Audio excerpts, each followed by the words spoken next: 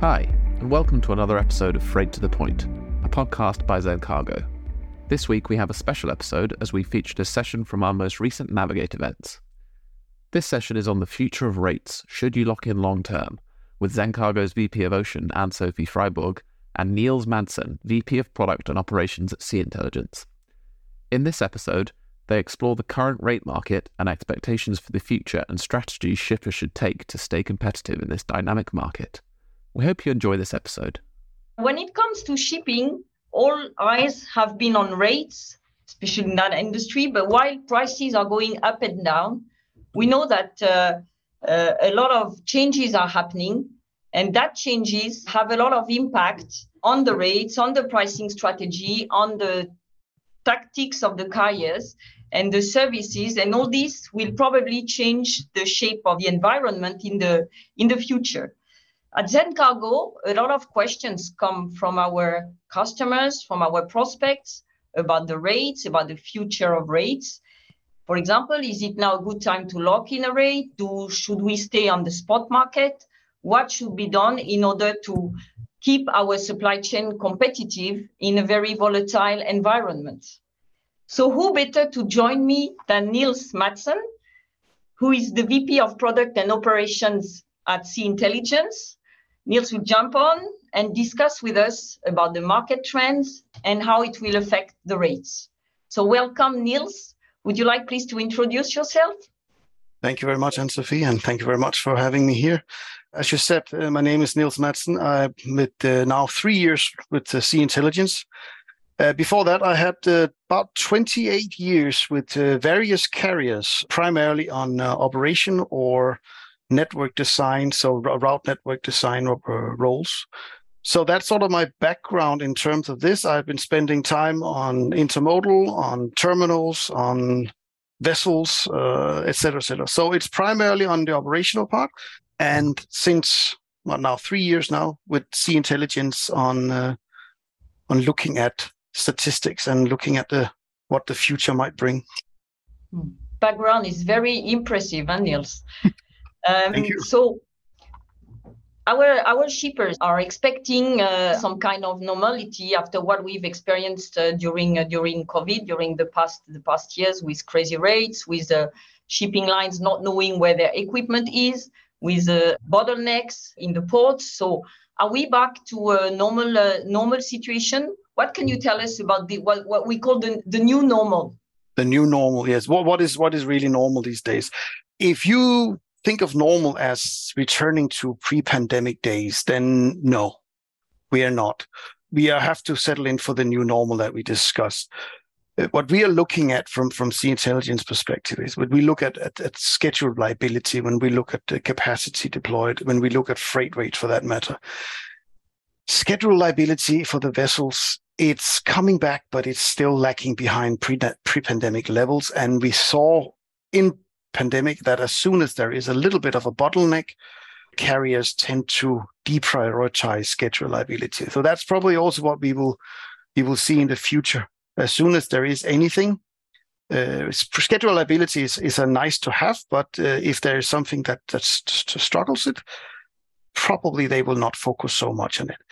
When it comes to rates, I don't think anybody has experienced anything like what we had for the last 2-3 years. We said a year ago that it would take a long time before we came to pre-pandemic levels.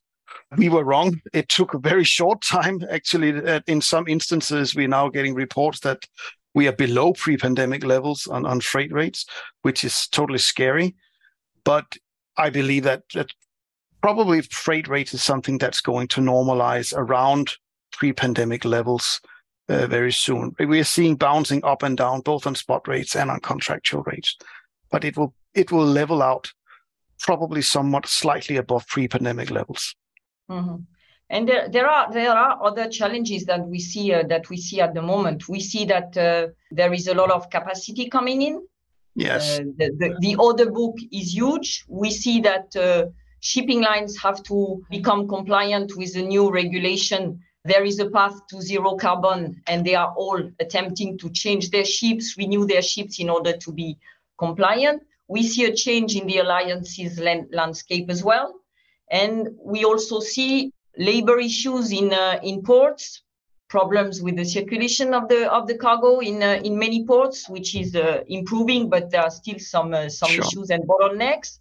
What would you categorize as short-term issues, and what would be the long-term issues where you think it would have a huge impact in the years to come? The big one, as you mentioned, is probably the capacity injection that we're seeing right now. Because of the relatively low demand, although it is gaining back now, but the low demand has now made sure that there is a lot of capacity available in the market, and more is coming. We have right now somewhere between 10 and 12% overcapacity. And 2023-24, both years will see another 9% additional coming online. Not to mention what order books will be placed to the rest of this year is going to come in 25-26, right? So there is an overcapacity in the market, and there is two options you can say for that. Either the carriers will keep the capacity in the market, in which case the demand will not be enough, and then they will sail around with underutilization, which in a normal market would predict a lowering of freight rates. So the question is, can they get any lower? The other option is the carriers will start to either delay new buildings or to take out capacity, either through canceled sailings, blankings, or even layups. Initially this year, we saw no indications of capacity withdrawal. Lately, we're starting to see now reducing capacity, cancellations, even suspension of services. So carriers are now taking actions towards trying to mitigate some of that overcapacity that's in the market, right? The other one you have is the IMO regulations. I don't think you're going to have too much of an impact on the service level from the carriers, but you might have an impact on rates. Not on the rates, but let's call them surcharges, but because I think that whatever IMO regulations that the carriers will be imposed will have some money attached to it, some cost attached to it, and that will likely be sent on to the shippers. I don't think they're going to be doing it as part of a freight rate. I think they will be doing it as part of a surcharge, which will then be incorporated in all the new contracts that are going to come. We all know that shippers mainly have contracts saying no surcharges allowed, but can you really, as a shipper, can you then really afford to sit back and say, yeah, we're the shipper who did not want to pay for a green world, right? So that they're going to have a strong argument for a green surcharge. And what about the landscape of alliances? We saw the divorce of separation of 2025. Yeah, we saw the announcement of it, and we're slowly starting to see. I mean, officially they say that they will continue operation until 2025, as is, without, which they don't. We are already seeing that MSC and Maersk are going alone on certain new projects that they are doing. So they're, of course, preparing themselves for a breakup in 2025. That being said, MSC has been out saying that they intend to go alone, and they probably also have the size to do so. Maersk, on the other hand, has never really been someone who's been out there alone. They've always been in either an alliance or a global partnership of sorts. So they might join another alliance or have some. My suspicion is that all three alliances will break up and new partnerships will form along the way. I don't think we're going to see alliances the way that we have them today. It has caused too many problems for them, regulatory, in terms of competition laws, etc., etc. There's been too many questions to ask, and now we even now seeing all the lawsuits that have been going on in the US. So I think they will abandon alliances structure as we see them today, but they will go into long-term partnerships, and that can then be individually on a trade-by-trade basis with whom you are entering a partnership. And we'll probably see, and I'm sure you agree on that, differences in the carrier strategy in the future. That's the next one, right? Because we have very clearly different strategies between the top five carriers, for sure. Maersk being the full end-to-end logistics provider, MSC not being so much interested in logistics, CMA now investing in airplanes, etc., etc. So they have a very different strategy in terms of what is it that they want to offer to their customers, and that's perfectly fine. But that's also going to play in when you start considering who are you going to partner up with in the Who future. will be your partner? I agree with you. And you talked about surcharges and that could new surcharges that could come into effect. What do you think is going to be the relationships between shippers, forwarders, and carriers, knowing that shippers have suffered a lot during COVID? What is your analysis of the present relationship? This is where you have to be a little careful about what to say, right? Because have the shippers really been suffering for the last 2 years, or have the carriers been suffering for the previous 20 years? Who was first, and who's taking revenge on whom, and so on. So this industry has always had a strained relationship between carriers and shippers and forwarders. Yes, for the past 2 years, carriers have definitely taken advantage of the situation, but who wouldn't? I would argue shippers, forwarders took advantage of the situation the previous 20 years, and they're probably taking advantage of the situation now.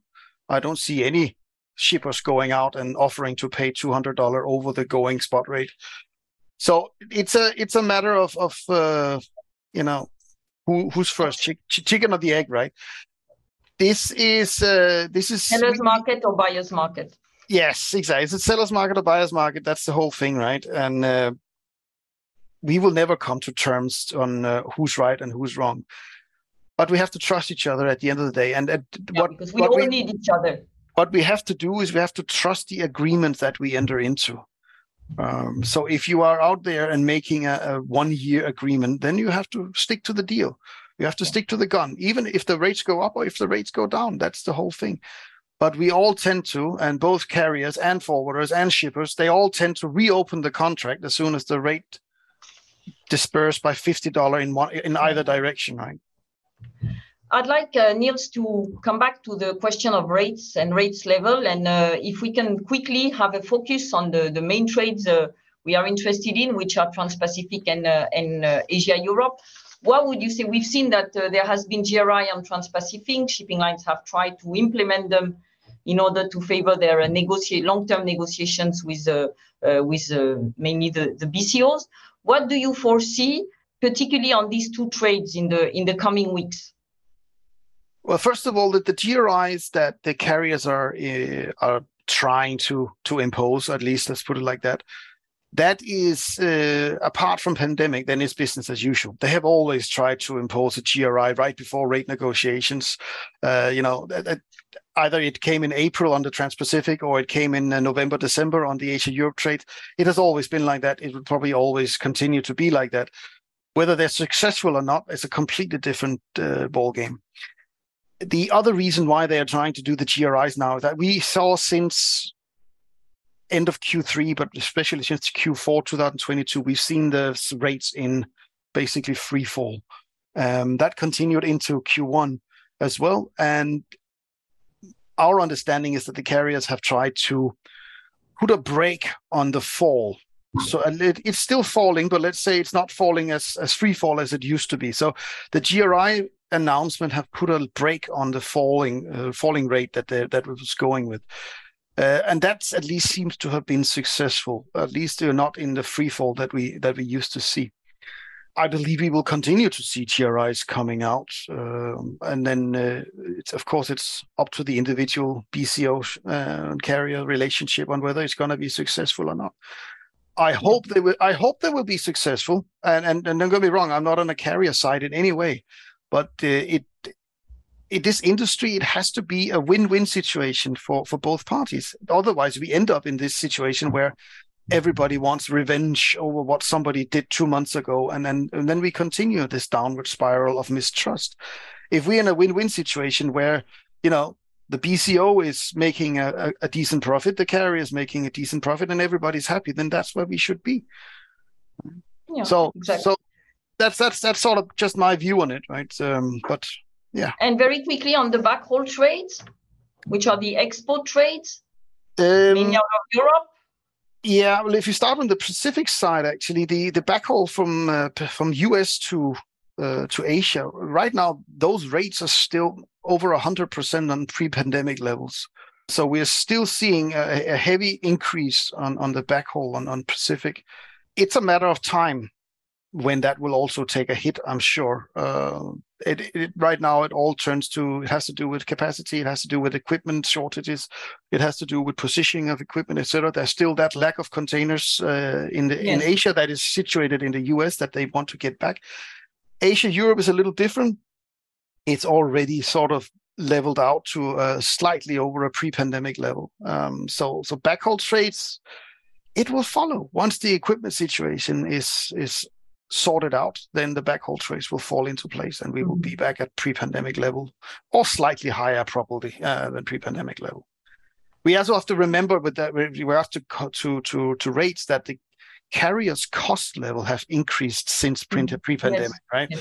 So what was previously a $1,000 unit cost is now $1,200 unit cost, and so they can't afford to go back to $1,000, which they used to, right? Purely example on the prices, right? So that you will see a slightly above pre-pandemic level is where the carriers will be targeting. Okay, and when you say that we should, the shippers should commit and deliver, this is what you would advise today in order for shippers to make sure they remain competitive, that their supply chain is really a competitive advantage. I really would like you to tell us what kind of value can be added by switching on the spot market or maybe part of your business on the spot market, part contracting on long term. How do you foresee the balance that would be needed to be in the race? That is very much up to the individual BCO, the individual shipper. What levels of what balance you're looking for? Is it a 50-50 or 70-30 or 80-20? That's actually up to the individual shipper. I would not place all my eggs in one basket. I would not do 100% on contract, and I would not do 100% on spot market. That is too much of a risk in either way. The way things are going right now, I'm also not sure that I would enter into more than a maximum 6-month contracts. There's too much volatility going on in the rates still, both up and down. So you need relatively short-term contracts, or you need to have longer-term contracts with renegotiations every 3-6 months, something like this. It would be good for shippers, I think, to have a long-term relationship contract, if you understand what I mean, with the carriers, to say, okay, we're in this for the next 3 years or 5 years, but let's look at the rates every 3 months or 6 months or something like that. That to me, that could be an option. That is a good option. With having historical relationship with a partner is really key in terms of commitment and rates that you can achieve, being reliable and being able to give forecast. I think what is important also is probably to get a very good understanding of the market, and what you are telling us is very valuable. And I think working with a freight partner is key to understand the dynamics and be able to position yourself in such a volatile and a market when there is a big lack of visibility. Yeah, but I think that it's also important that if you are, as a shipper, able to do a proper forecast, it's important that you commit and you also deliver on the forecast. But it's vice versa. It has to be delivered by the carrier as well. So it's not just a one-way street, and it all comes back to this whole level of trust that we are talking about, and commitment between and delivery. Yes. So these are the key words. It's a two-way street, right? It's a two-way street, and I think that's where we have been. Pre-pandemic, it was a one-way street. Shippers were forecasting but not really delivering. During the pandemic, it was the other way street. Carriers were saying one thing, but then at the end, they were not delivering what they promised in terms of space allocation. And we have to get it. This one has to be into a two-way street where we can rely on each other and know that if I commit 50, but then I'm getting 50. True. Thanks, Niels. I think we have to switch to our Q&A. Any tips for balancing service level and good rates? Does long-term rates help? I think we've more or less answered that question. But not the balance. I'm not going to go into specific. What is a good rate? What is a bad rate? That depends on of course on where you are in the world and the individual shipper carrier relationship. Balancing service level. My personal take on that one has always been to have a slight overweight of contracted cargo, either if it's 60-40 or 70-30 in terms of your total volume, right? 50-50 is a little risky. Shipping companies have the option to pass Suez Canal or below Africa in the Cape of Good Hope. Do you have any idea which passage is cheaper? I know lead times would increase if we consider passage below Africa, but is this passage cheaper than passing through Suez Canal? Yeah. No, that's not. It's not. Passing south of Cape Town will initially, as you say, as the question says itself, the passage would take longer. Generally speaking, you would need to include 2 more vessels on every service in order to have a weekly service out of from Asia to Europe. You have to add that kind of a cost. You have to add the additional fuel cost, et cetera, et cetera. Generally speaking, no, it's not cheaper, which is the eternal argument that the Suez Canal is always using to increase the rates every year, right? What's your option? You don't have any other option, blah, blah, blah. But we saw with the accident of the incident of Ever Given when it got stuck in the Suez that carriers are able to do it and do it relatively fast. It of course helped back then that a lot of vessels were open. They were simply available to make a quick decision. But the general question is, no, it's not cheaper to go south. It is still cheaper to go through Suez Canal. Plus, for the carriers, it opens up the market of Middle East and Mediterranean. Because if you go south, you're basically skipping out on the entire central and eastern Mediterranean plus the entire Middle Eastern cargo. Mm-hmm.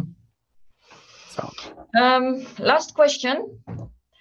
Shipping lines have now started using renewable energy, lower fuel consumption with ULSS operations and other operational efficient operations to reduce their costs. Will it be cheaper in the future if we look into booking such vessels for transportation? Will these new implementations help reduce the shipping costs? Long term, yes. Yeah. Long term, yes. Right here, right now, yes, I saw the wind energy on deep sea and this kind of thing. Those are still experimental stages. I don't have any major shipping that who has implemented it on any of their services as a regular thing yet. But they're looking into it, and hats off for that. I like that. It's perfect. What we are seeing now is these alternative energy sources, fuel sources that the new buildings are coming out with. And right now, that fuel is more expensive than normal fuel. But what we do need is we need more fuel companies to start producing that kind of fuel. And I'm saying that kind of fuel because the carriers are right now, I think they're right now up to 3 different kind of alternative fuel methods, right? But it goes for all of them. If there's only one company in the world that produces methane gas capable of using it for vessel, then the price is high. But if you have 10 companies who can do it, the price will automatically start reducing.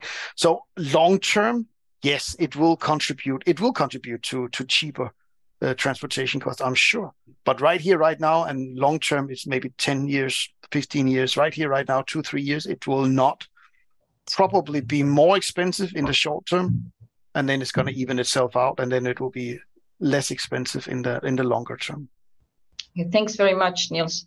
Thanks for all your valuable insights. I think we've had a good vision of what is going to happen. Thank you for listening to another episode of Freight to the Point. We hope you enjoyed it. If you have any feedback on this episode, please get in contact with us and don't forget to like and subscribe. But until next time, goodbye.